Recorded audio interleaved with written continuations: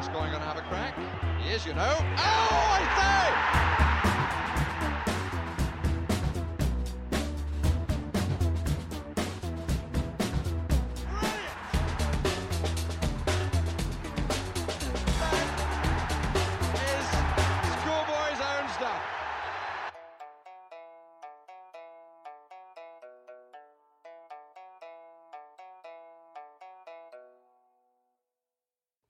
Welcome to Filthy Shambles, Season 2, Episode 33. Right, so my weekend was pretty decent, to be fair. I wasn't online. I had some personal and family stuff that I had to be completely centric to. So I didn't actually watch the game. And in fact, aside from the score, which is probably the most important thing, the goal scorer and the injury news, I don't know anything about it. And I've kind of done that on purpose. I thought I'd try something a little bit different. Obviously, it's not something I had planned, and for first-time listeners, I'm either at the game or I'm watching it live on a TV. So don't or on a dodgy stream. So don't think this is what I do every week. I don't not watch the game, even though that would be the optimum thing to do at the minute following Tottenham. In this episode, it's going to be me asking a lot of questions, which means the pressure is all on you, Dan. So welcome, mate. Yeah, cheers. I hope you're ready. Listen, I'm okay for a number of reasons. Like, I was shocked when I saw that kind of notification come through at half time. I was like, what the actual fuck? 3-1 down at half time to Honestly. Leicester. What is going on? And then obviously later on, I saw that it finished 4-1. I was gobsmacked. But obviously, again, well, maybe not so obvious to everyone listening, I kind of just made a decision. Don't log on. Don't look at your tweets. Don't look at your feed. Don't even watch Match of the Day. Go into the podcast on Monday from a completely different perspective to what I normally would do, and see how it washes over me, because I'm kind of over it because I don't know anything about it. So no doubt I'm about to get triggered for the next hour. Where do we even start? I mean, like, okay. We took the lead, right? So arguably, up until they equalised, things must have been going all right. So, like, what happened? I mean, I was trying to follow it in a chat, like, because I was desperate to try and find out, like, you know, some form of watching the game, and couldn't. And then in the end, I thought I'll just crack on with my afternoon, and I'll try and sort of keep up on the old Sky Sports app commentary and whatever I'm getting in the WhatsApp. And then I see the 1-0 up, Bentancur, think brilliant. That's probably just go from there then. You know, I thought it was just going to be business as usual when I saw that. I thought we've had Leicester's number for pretty much since they won the league. We've had their number basically, and this game is always madness. Like, there's always goals in it. And I thought, we'll just kick on from there. And then when I saw that they'd equalised quite quickly, obviously, you know, I'm not watching the game and I'm only going off WhatsApp, and I'm sitting there thinking, it's probably just a bit against the run of play or something. But then literally within 2 minutes to be 3-1, I thought, hang on, it's going to be one of them days now, isn't it? Like, this is going completely the other way. You got to see the footage though, right? You've actually sat down and watched the game. I've seen the highlights, like, both on, like, Match of the Day and like just on the Sky Sports highlights straight after on the app, and just wanted to make sure the listeners know that one of us watched the game. So mate, it's just a pretty weird. I mean, to be honest, I don't know how you managed to go back to watching the highlights. And for anyone that went to the game, we know Chris, Geordie Spurs went to the game, and I think he walked out at half time. He just could not be asked. He does that a lot, bless him. I mean, what can you do when Tottenham are rinse and repeat at the minute? It's like, it's a little bit different. He obviously knows, doesn't he? He obviously he's like, no, I don't need to stay. I've seen this before. Exactly. He's read the script. He's watched the play, the TV show, and the movie, and it's the exact same narrative with the exact same conclusion. You kind of know when Spurs have shot themselves in the foot. There is no late game dramatics, and I kind of sense that from yourself. I mean, obviously, you know, before we sat down to record, we're kind of pulling together a running order, and I kind of sensed this is going to be one of those games where you could write a list, and it's the same list that you could write for these type of performances, time and time again. It's the same tropes that we seem to default to.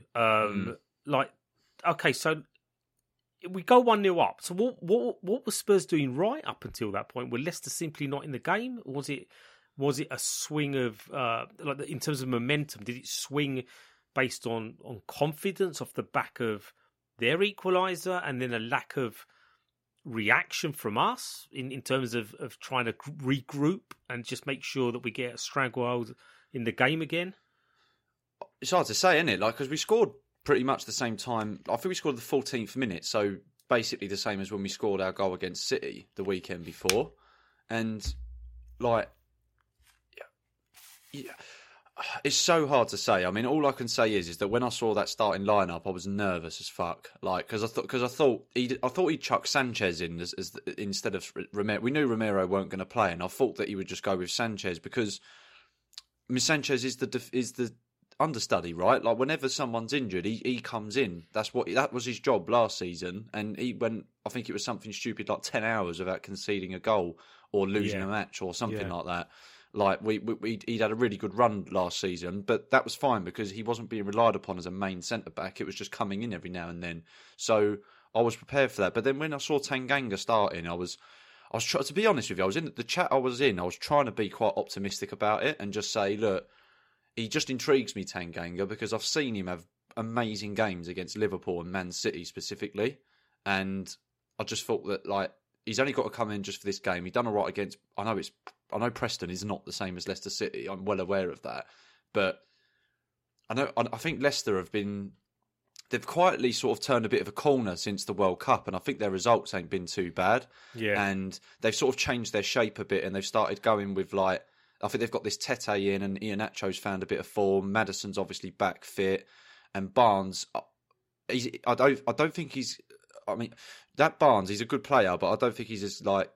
His inconsistency is what lets him down, right? So he'll sort of like show up every now and then, and people will talk about him, but he'll go missing for another few weeks. Oh yeah, it's a highlights player. Yeah, exactly that. But I think everything just clicked for them, obviously, on the day. But I mean, having said that, we looked so poor defensively that there was a catalogue of errors, and like it was probably the worst I've seen this season. Like that's the second time we've conceded 4 this season. The first time was against City, but this was worse than that. It was calamitous. But okay, so here's the thing, right? We know we need centre backs. We know we need players that can defend, right? And perhaps when people do bring out that classic line, it's the players. It's never the manager's fault. It's the players' fault. I mean, how much of that do you buy into off the back of these type of performances? Is it simply the case that the backup players are just not good enough? That Spurs are in a desperate need for a refresh, not just the first team back 4 or back 3, however we shape up with wing backs. Is it a case that Spurs need to do more? You know, I mean, they need to do something with the fact that we are still looking at Tanganga and Sanchez and pushing Eric Dyer back in there every single time. I know Dyer obviously does play for the first team, but we can see how better he is in a more progressive role, in a more aggressive role even. Like, does it just come down to the fact that these players, they don't play often enough? You know, there's no real synergy, or have they been with us for so long, it's gone the opposite direction? That any synergy that we should have has just turned to mush, because it's almost like we get brain dead performances from anyone that we stick in the back. I mean, we didn't play Emerson, right? We'll get on to our new signing momentarily, but we didn't play Emerson, who has looked really, really good defensively for the past several games. And you I'm sure some people celebrated the fact he wasn't selected because they still want to run with the narrative that he's rubbish as well. And then we concede 4, and we look, you know, according to yourself and other people that have given me snippets of info, we just look absolutely fucking dreadful. And we've asked some questions, and I can see from the questions that the mood is almost this kind of, I guess realization isn't the right word, because like we we kind of know that this is the default crap Spurs performance, that you can default back to who we're playing. Look, is it just down to these players as a group? They can't pull themselves together and perform with discipline, or is this something that Conte has to take responsibility for, just in terms of how we shape up? It's not so much play these players, but it's also how are these players meant to be played. Yeah, I think just tactically, formation-wise. Yeah, if you look at it like on like an overview, yeah, like if you look across the season, the performances and the kind of like what we end up achieving at the end of the season, we don't know what that will be yet. Like, I think strategically, in terms of what happens in the club, Daniel Levy is ultimately responsible for a lot of things that happen because he's the overseer, right? Like, he employs the manager, but he also is responsible for making sure that the stuff is the infrastructure is there to make sure that the manager gets the players he wants and stuff like that. Yeah. So when you then look at like just consistently the players that we've got playing and letting us down, like Tanganga, like Sanchez, even Dyer to a certain extent, because he never has a perfect full season. Dyer, let's be honest, and Ben Davies was a backup originally promoted to a first team player, and there's a common theme there that we've had that in a few positions for years now, haven't we? Of our backups becoming our starters, and we don't properly refresh the squad or reinvest where we need to. So that's the kind of like overview side of it. But when you go game by game, you have to just criticise the manager and the players on the day as a collective. It's not just Conte and it's not just the players. It is a collective, right? They're all supposed to do a job, and when they don't all do their job, this is the sort of shit that happens. But how do we go from the City performance, accomplished performance at home, where we haven't been that great this season? We're usually better away from home because maybe there's less pressure, right? And the onus is on the home side to try and dictate the tempo. And we did it last season. We did it last season. We beat City away 3-2 last season, and then we went and fucking lost to Burnley, where he had his absolute meltdown, Conte. Like, I don't blame him for having a meltdown at that time, because it was just like, we get so frustrated as fans. Like, I don't understand how they can go from one to the next, like, with such drastic differences in performances. Like, we've seen this so much, and it really worries me. And I mean, when you look at the players that have let us down time and time again, we've had quite a few changes of managers in the last few years now. Like, all of those managers have I think these players have looked poor under all their managers, right? Like, that's fair to say with a lot of those defenders, especially.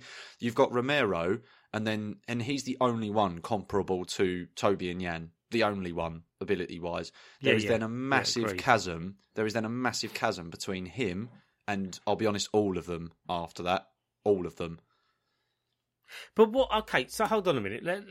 Let's just pick at what you're saying, right? Because this. I mean, I got some abuse when I did log on to social media yesterday. There's some guy that just, I guess he's stalking me. I mean, I don't know. I don't follow him, and this guy's constantly sending me messages. And he said something like, I don't understand how pricks like you have got a platform. And sorry, that's my account I use when I'm drunk. Sorry, it's your burner account. That'd be fair enough, actually. I am a bit of a prick, but he's banging on about something that I might have said a while ago, where I was critical of Mourinho, and not so much in defence of the players. I'm just saying that everybody's accountable. That there is this, like you said, there's a responsibility. It goes beyond just it's the players or the manager. There can be something in the middle of both of those things, and sometimes, you know, like if you're in a relationship, it can be either you or your partner that's problematic, but it can also be that you're both just not suited for each other, right? So Mourinho's football was very much like a downgraded version of Conte's. Like, there weren't really any automations. It was literally play the high line, counter, score, sit back. And often you heard the same thing that you hear now. The manager saying that's not how we're meant to be playing, and the players saying that's not how we intend to play, right? And people go, oh, what does this mean? What does this mean? It's not that hard to decipher. Surely it means the players are uncomfortable with what they're being asked to do. And it's a polite way of saying that we're playing with so many restrictions that we're not able to be flexible enough and expansive enough to actually play to our strengths. And I'm really dumbing it down now, right? And the same thing could apply for Conte, that he's giving them instructions that he knows if they work, the team will work and be effective, but it doesn't work because maybe the players are not elite in every position and therefore can't play the type of football that he's demanding. So I appreciate that somewhere in the middle there's this kind of there's just this inability for us to have the capacity to play to our full strength. Now, yes, we have players that are arguably not great players and players that, like you said, there's a gulf between our top players and our poor players. But I did see someone say in a chat group that Kane was absolutely abysmal in the game as well. So we've got top players that are also switching off with everybody else, and I can't look away. You know, I have to say again, I'm not trying to target Conte here and ignore the players. I think, like I said, it's somewhere in the middle. But Conte's the one that can dictate how we set up and the tempo of how we play football and the way we react to things. And it's interesting that these players have come into heavy criticism under Mourinho, under Conte, who are very similar in the type of like anti-football, if you want to call it that, whatever you want to call it, that they play, that we know is very effective. You know, it has been very effective in the past. So I'm not really asking a question here. I guess I'm just saying that it's until we kind of replace the key players that need replacing, or rather the lack of key players. If we would play the shit players, the deadwood, if you want to be as brutal as you wish to be, then we're better, right? Or are we? If we had top quality players, if we had, is it as easy as saying if we had Jan at the back or Ledley King at the back, whatever, if we just had really top draw defenders, does the football still produce the goods? I mean, I guess that's what we're hoping to find out under Conte. Otherwise, it's all changed in the summer again, and off we go in another direction. Yeah. I do think it is as simple that I'm not being funny. If you plucked a prime Jan and Toby and put them into this team now, and you had them and Romero as a back three, I do think the conversation is completely different. Yeah, no, it is, but like it is easy to say that is what we had, and now look at what we have, and there's just such a stark difference there that I don't understand like what we was thinking in the summer of just bringing Longley in on loan, who didn't even play, and like we needed to buy two centre backs. We went in and we didn't buy a centre back. We then decided not to do it in January as well, when we could see. I get that the club probably went in with a plan, of what they wanted to do in the summer, what they then wanted to do in this January, then what they wanted to do in the next summer. Ali Gold was referring to it. He was saying we wanted to get a right wing back and an additional forward this window, and then the two centre backs in the summer. I get that, but then plans must change when you can see that there's an absolute we don't have what we need to be able to achieve what we want to this season. I mean, I guess that's the criticism aimed at the chairman and the board that. Well, whoever's in charge of the recruitment, right? So if it's him, if it's Paratici, I just think they should have realised, flexed more and realised that we need to change our plans here. It's a bit like your targets change throughout the season. If you're overperforming and all of a sudden, you can go for, I don't know, the title or top three or something like that, that you then try to adjust your targets based on that, don't you? You don't sit there and say we'll still take top six because we look really on course for that now. That's rubbish. You've got to just go for the situation you're in. I mean, obviously this is the issue that I have with the board and the chairman. You know, it's just this. You just have to be agile. You have to be very self-aware and very proactive. You know, and how are you proactive? Well, you've literally explained it. You know. You actually, you look at, you see you see where you're at and what needs improving, and you work out whether you can do something immediately. Now, maybe they're really, really ambitious, and the players that they want to bring in, who will cost a pretty penny, can't be got until the summer. So then there's a sacrifice in that. Now, how you have transparency over that, I do not know. It's not like people want Levy to talk more, the club to talk more. I don't think they can come out and say, well, actually, we do have a couple of players that we're going to buy, but we're going to buy them in the summer. That's never going to happen. So I kind of understand it's difficult from the perspective of us not really knowing what it is they're thinking. We hope. I mean, they must see what we see. They must understand that this is not good enough to just to go back to these these players feel like they're jobbers on the WWE wrestling circuit. If any wrestling nonces out there listening to this, you'll understand what I'm talking about. But people that just are there to fill up the numbers, to lose fights, to get other wrestlers, to kind of progress their career path. And it feels like Sanchez and Tanganga are players that should be playing week in, week out for other football clubs. I would say below our standards. And I don't mean that disrespectfully to other football clubs, but we should be aiming a lot higher. And why we don't in the immediacy of a potential problem, crisis, whatever you want to call it, I don't know. I don't know whether it is down to the fact that we cannot sign our targets in the same way that Chelsea might be. I don't think Chelsea really have any targets other than let's spend 500 million, 300 million in this window. I think that was their tactic. And they're just collecting players like football stickers. I think with Spurs, we do have to be a little bit more careful with what we're doing. And I know that winds people up as well, because that's probably the thing that holds us back. But we do need a massive change. Now, we did sign someone. Pedro Porro came in, right wing back.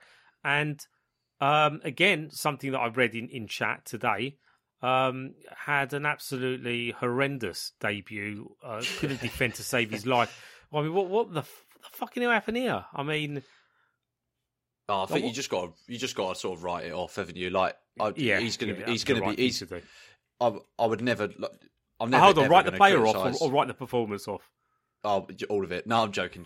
So he's definitely someone that you're just going to have to give him loads of time, isn't you? Like I would be expecting him to be hitting his stride within the last few games of the season, if you get what I mean. Like that closing part of the season, I would expect him to be starting most of the games and basically just doing what he does best. But it sounded like he just lost the ball a lot. He's probably... The thing is, the Portuguese league, I ain't being funny, I know a few players come from there, but there's a massive contrast between that and the Premier League in terms of pace, physicality, and, they're the main two attributes, aren't they? And I think that he's just going to have to adjust to that. I still think Emerson will probably play...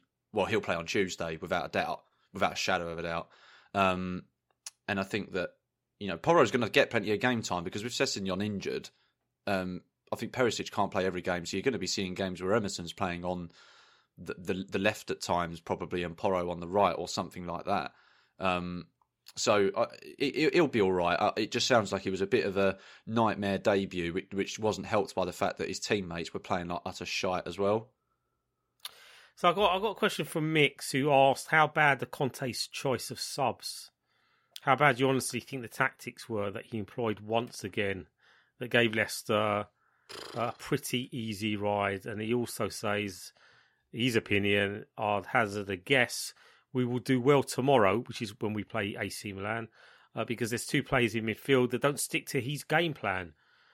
Obviously, we had the City game under Stellini where he spoke with Eric Dyer, and they came up with this kind of expansive push into midfield to have three men in midfield to support the midfield against City and not be outnumbered. And you're thinking, this is a little bit tasty. This kind of like, we're getting a little insight into the coaching and the players talking about how to fix problems. I don't know if that's a good idea to make all that stuff public. And then we Conte's back. Was Conte actually in the dugout then? Yes, but he weren't. I couldn't tell you I couldn't see if he was up on his feet and doing stuff. I don't think he was, because he didn't do any press at all. No, he anything. didn't. I think he was just basically in the building. Yeah. I think he was basically just in the building. Right, but okay. I think that thing with Dyer, he was doing that in the game. Still, but that's what was getting him caught out in this game, annoyingly.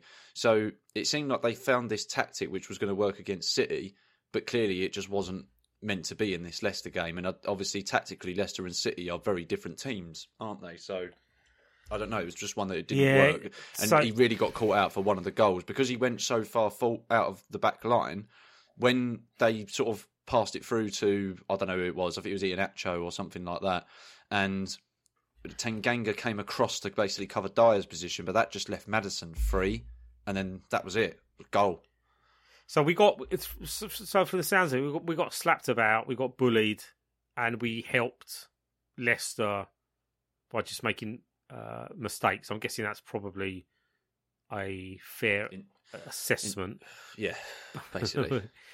So textbook Tottenham. So I mean, what was the midfield like? I mean, we can't not talk about the midfield without talking about the fact that Bentancur has done his A.C.Hell. He's out for the rest of the season. He's out potentially for 7 months, which will take him to pre-season, if I've done my maths right. Well, he's going to be out probably until September, October, something like that. I think it'll be next season. It'll be next season before he's back. And that to make is things absolutely worse, devastating. Spurs Simpsons Ross asks how many injuries are we away from full blown hysteria. I mean, I think we're probably already there, to be fair, but we're at that stage past hysteria. We're going through the 5 stages of grief. We're probably right through to the end of them as well. I think we're probably at acceptance at the minute. But mate, list this off, right? The beginning of last week, we had everyone fit. Buzzing. Yeah, we were buzzing. Everyone's fit. We go into the game. We've got no Hugo for 6 to 8 weeks. We've got no prognosis on Bissouma, who's had surgery on his foot. Sessegnon's injured for 6 to 8 weeks as well, randomly, again, because he knew, as he usually is at some point in the season. And I feel like I'm missing someone else here. But then now Bentancur's out as well, so... But that's mental. It's like we literally, even I remember Spurs official doing a tweet saying, like pre-game, for whatever game it was, saying like we've got a full squad. Everyone's back. Everyone's available. It's like, fuck.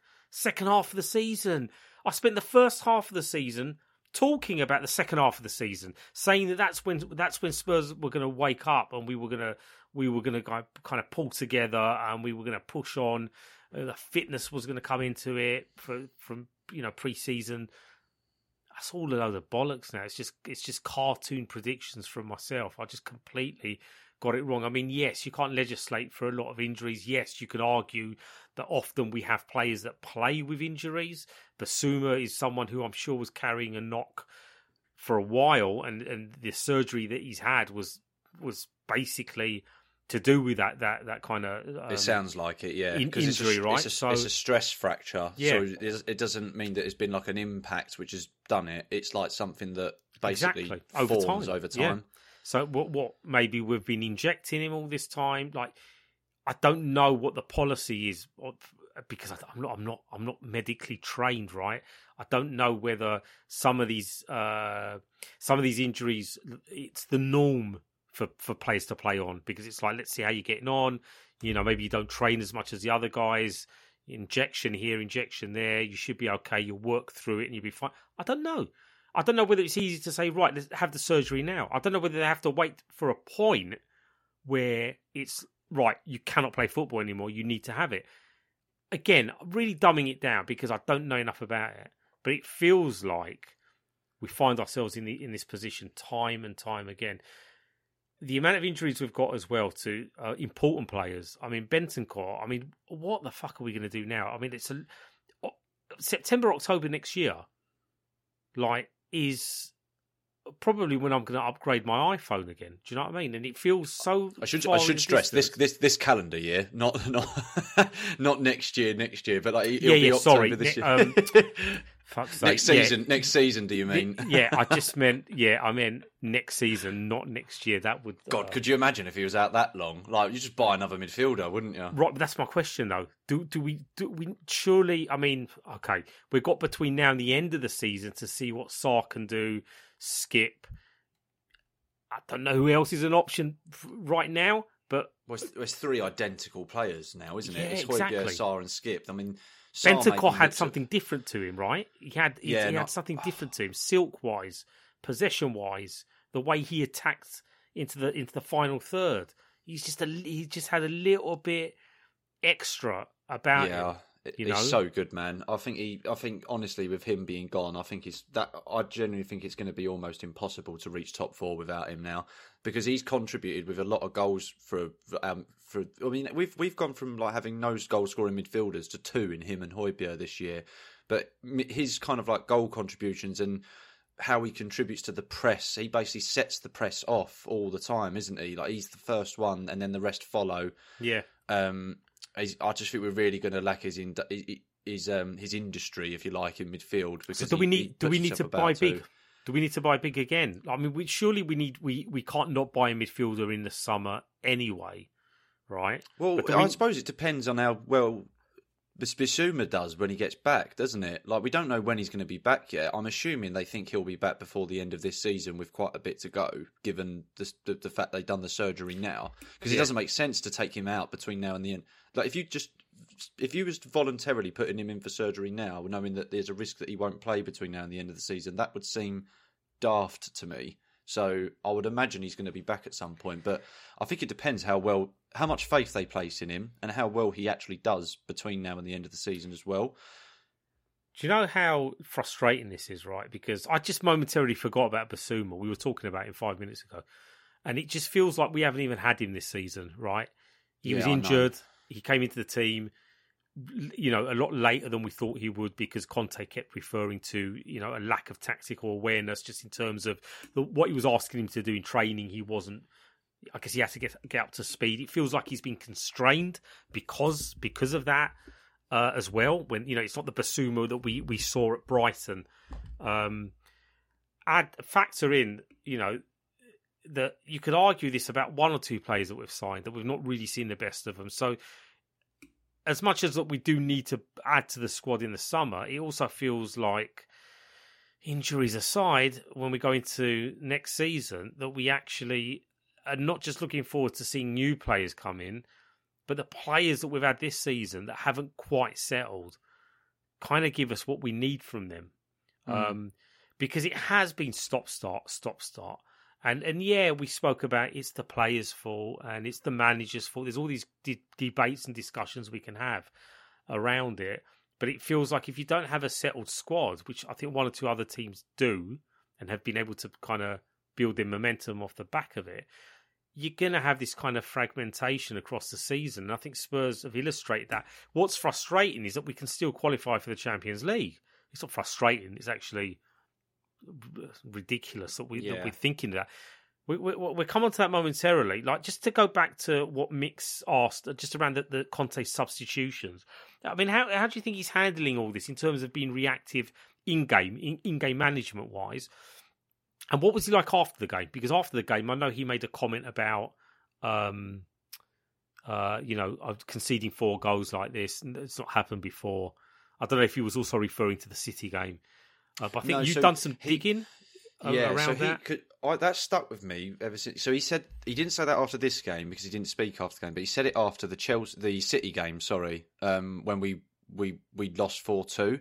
Right. Now, I've gone through like the bit of history like of his results as a manager like earlier today, and I mean if he's I suppose this is where like I've either misinterpreted what he said or he's fucking lying, because I was trying to think that he was saying he hasn't conceded. I thought he was basically saying that he hasn't ever conceded this amount of goals or he's suffered a defeat that with this many goals conceded before, i.e. like 4. Well, obviously we've now lost 4-1 to Leicester, so fair enough. Like that's still with us, and our fans would probably say that that's just down to our players. But he conceded 4 as Chelsea manager away at Watford, 5 in the Community Shield against Arsenal, 4 against Florence for Juve, 4 against Sassuolo for when he was Siena manager. So he's got past in this. Now, I don't know if he was saying he's not lost in this way of being 4-2 down after being 2-0 up. Maybe that's what he meant there.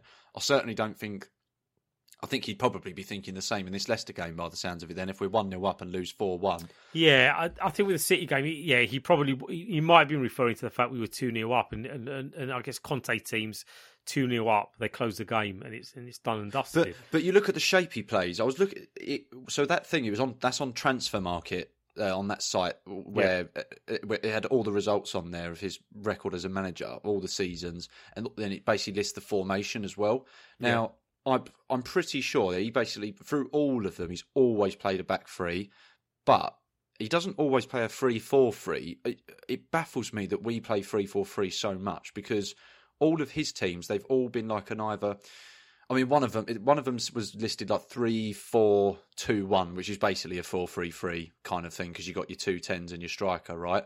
But he played 3-5-2 a lot as well, and we've never seen that anywhere near as much as I thought we would, given the amount of central midfielders we've got and the fact that you've got Bissouma, Bentancur and Højbjerg, and that can be quite a decent midfield trio, because it has looked at times when we've seen it. And then it gives you a chance to rest the likes of... If you don't want to play Richarlison instead of Son, it gives you a chance to rest Son and play Kane and Richarlison, or Kane and Kulusevski, or Kane and Son as a pairing instead of playing Son wide. Like, it just gives you an extra dynamic, doesn't it? And then when you look at the subs, I mean, I don't understand how he's not making a sub. Like, I'm pretty sure he didn't make any changes at half-time. I know he did one. He took Porro off, I want to say, at half time.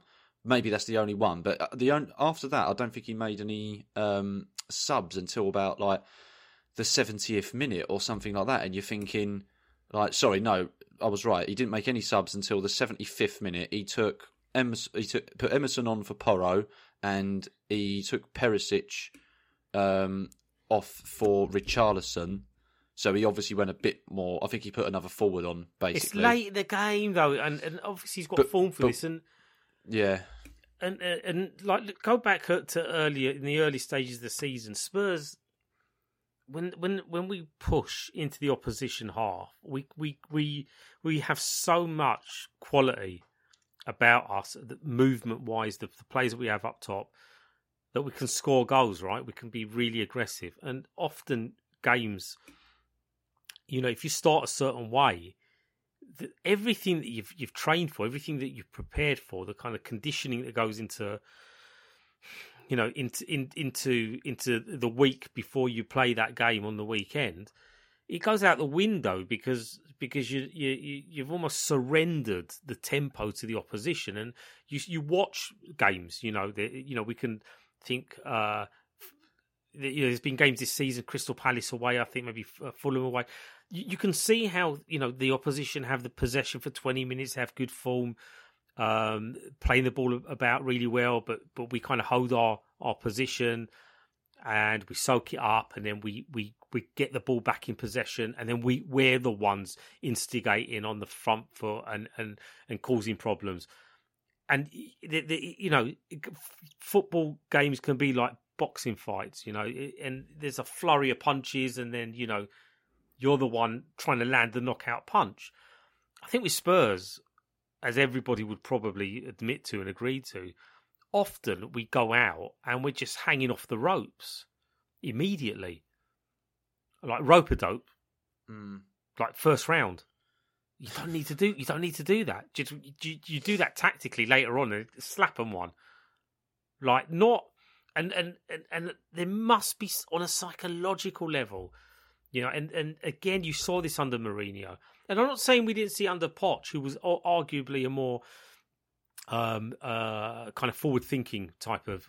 Forward-thinking. You know, his football was on the front foot more often than not. But the problem with the Pochettino team is that it started to degrade for a multitude of reasons long before he was sacked. And I don't think it's comparable. I mean, what we should have done at the end of that season is overhauled immediately, and we didn't. And we brought in Mourinho to reboot, and that didn't work. And then Nuno, and I don't know what he was trying to do with Nuno.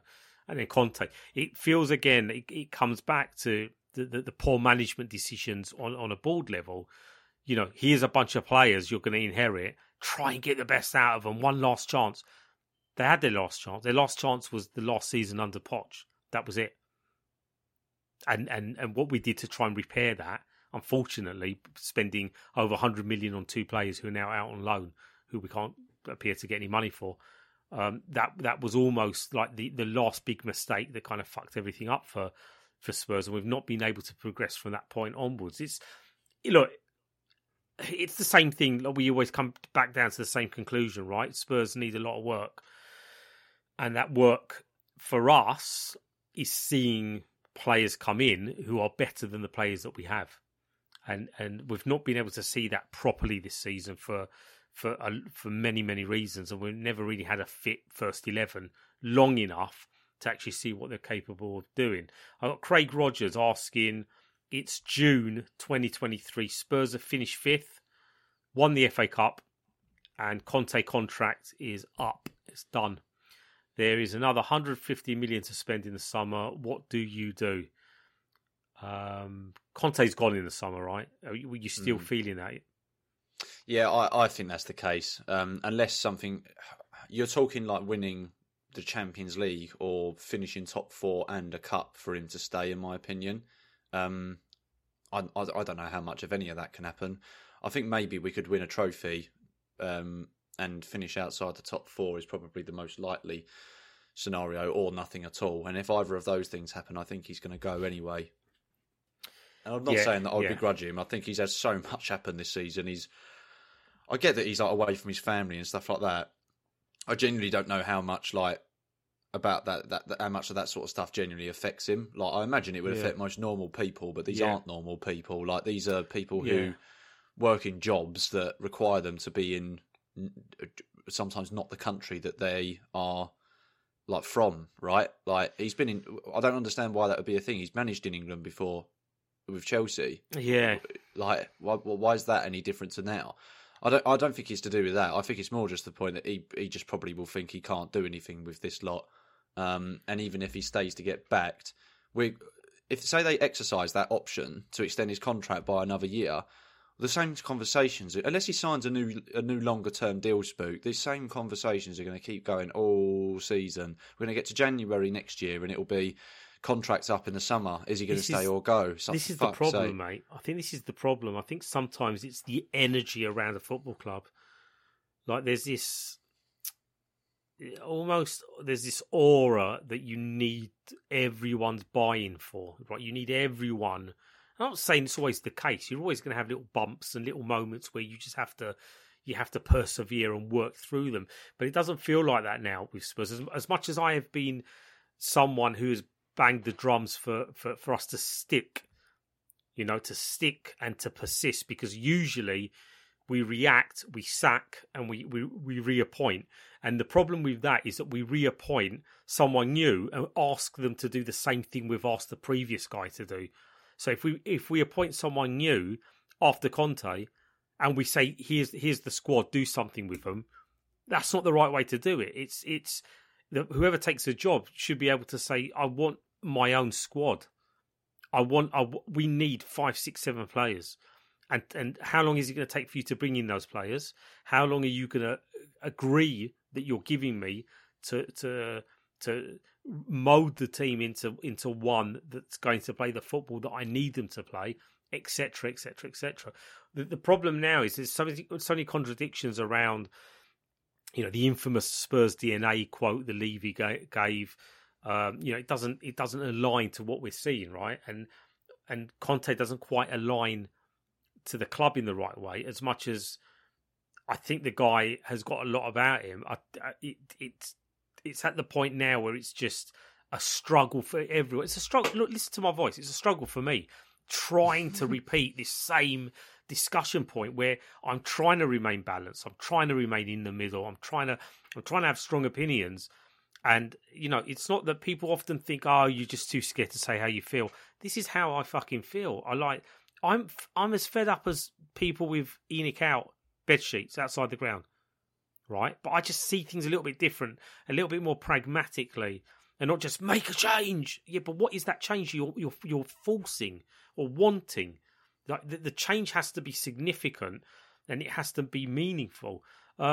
Sev asks, will Conte get sacked if we lose to West Ham and Chelsea? I know, right? I mean, they're two massive derby games. They're both at home, one weekend after the other. Chelsea have been dog shit as well, haven't they? I mean, I don't think even he gets. West Ham have. Yeah, they're both not great, but you know what we know. We've seen this before. Spook. They'll turn up against us. They always fucking do. They could be like bottom of the league, the pair of them, and they would turn up against us looking like Champions League winners or something, wouldn't they? I don't know that he would be sacked whilst we're still in 2 competitions. I think that whilst we're still three, whilst we're still in the Champions League and the FA Cup, I think that's what's keeping him in the job. I think as soon as you're not in trophy competitions and top 4 is looking extremely unlikely, he's gone. Because that's the minimum expectation from Levy, isn't it, and the club? I mean, yeah. I mean, the thing is, it's not going to help us right now, is it? As well, like it feels like if we brought someone in for the rest of the season, I mean, what are we? Are we really reliant on a new manager bounce? And what's that new manager going to do between now and the end of the season? I mean, he might get and play an expansive football, to be fair, but it's the same players Conte has right now, right? And the players we have, unfortunately, we're missing really important elements, not just Bentancur and what he brings to solidify the midfield, but also we don't have an attacking midfielder. You know, we don't have a Eriksson or a Maddison, like kind of a Maverick style galvanizer, you know, that can do something a little bit different. Even though we do have a fair few amount of forwards now. Dan Juma didn't play on the weekend, I'm guessing. No, he came on. No, he came on the... I forgot about the guy. I forgot about him as well. I forgot about everyone. I haven't forgotten about Dre, though. I'll never forget about Dre. No, he came on... He came on the 79th minute, so I assume we were just fucked by that point, wouldn't we? Yeah, I mean, that's what you're going to do. You're going to kick the ball about a bit. Look, the good thing is football comes at you thick and fast. We're playing AC Milan on Tuesday. So depending on when you're listening to this, Tuesday, Champions League. So and then we got the derby games that obviously everybody needs to be up for the derby games as well. I know we just said West Ham, Chelsea, their form has been a bit dodgy. So has our form. It's hard to predict these games. Both those teams love, like you said, turning up against Tottenham. We just want Tottenham to turn up for Tottenham. Like yeah. I don't fucking care about the opposition at this point. Turn up and turn someone over, and then. It's amazing. A few weeks ago, we didn't just have a fully strength squad. We had hope. I even posted about it. I actually mugged myself off so much. I actually tweeted something about I got a good feeling. I think that good feeling is just I need back surgery at this point. I think I'm getting tingles down my back and thinking it's something to do with football, and I think it's just my spine giving up. Look. I think we'll leave it there. If you're a Patreon, there's more content coming your way. There's another half an hour or so of podcasting. We delve a little bit deeper into one or two things, AC Milan preview, and also some other questions that need answering as well. And yeah, so thanks again. Every Monday there will be a free to play edition of this podcast, with the extended version of the podcast on Patreon. And also on Patreon will be the therapy sessions, which is slightly more outside of the box when it comes to Tottenham coverage. And there's other bits and pieces as well. Bare Bones podcast, which is just me rambling on for about 10, 15 minutes. And blogs, remember those things? People used to read back in the day. Yeah. So thanks again, and come on you Spurs.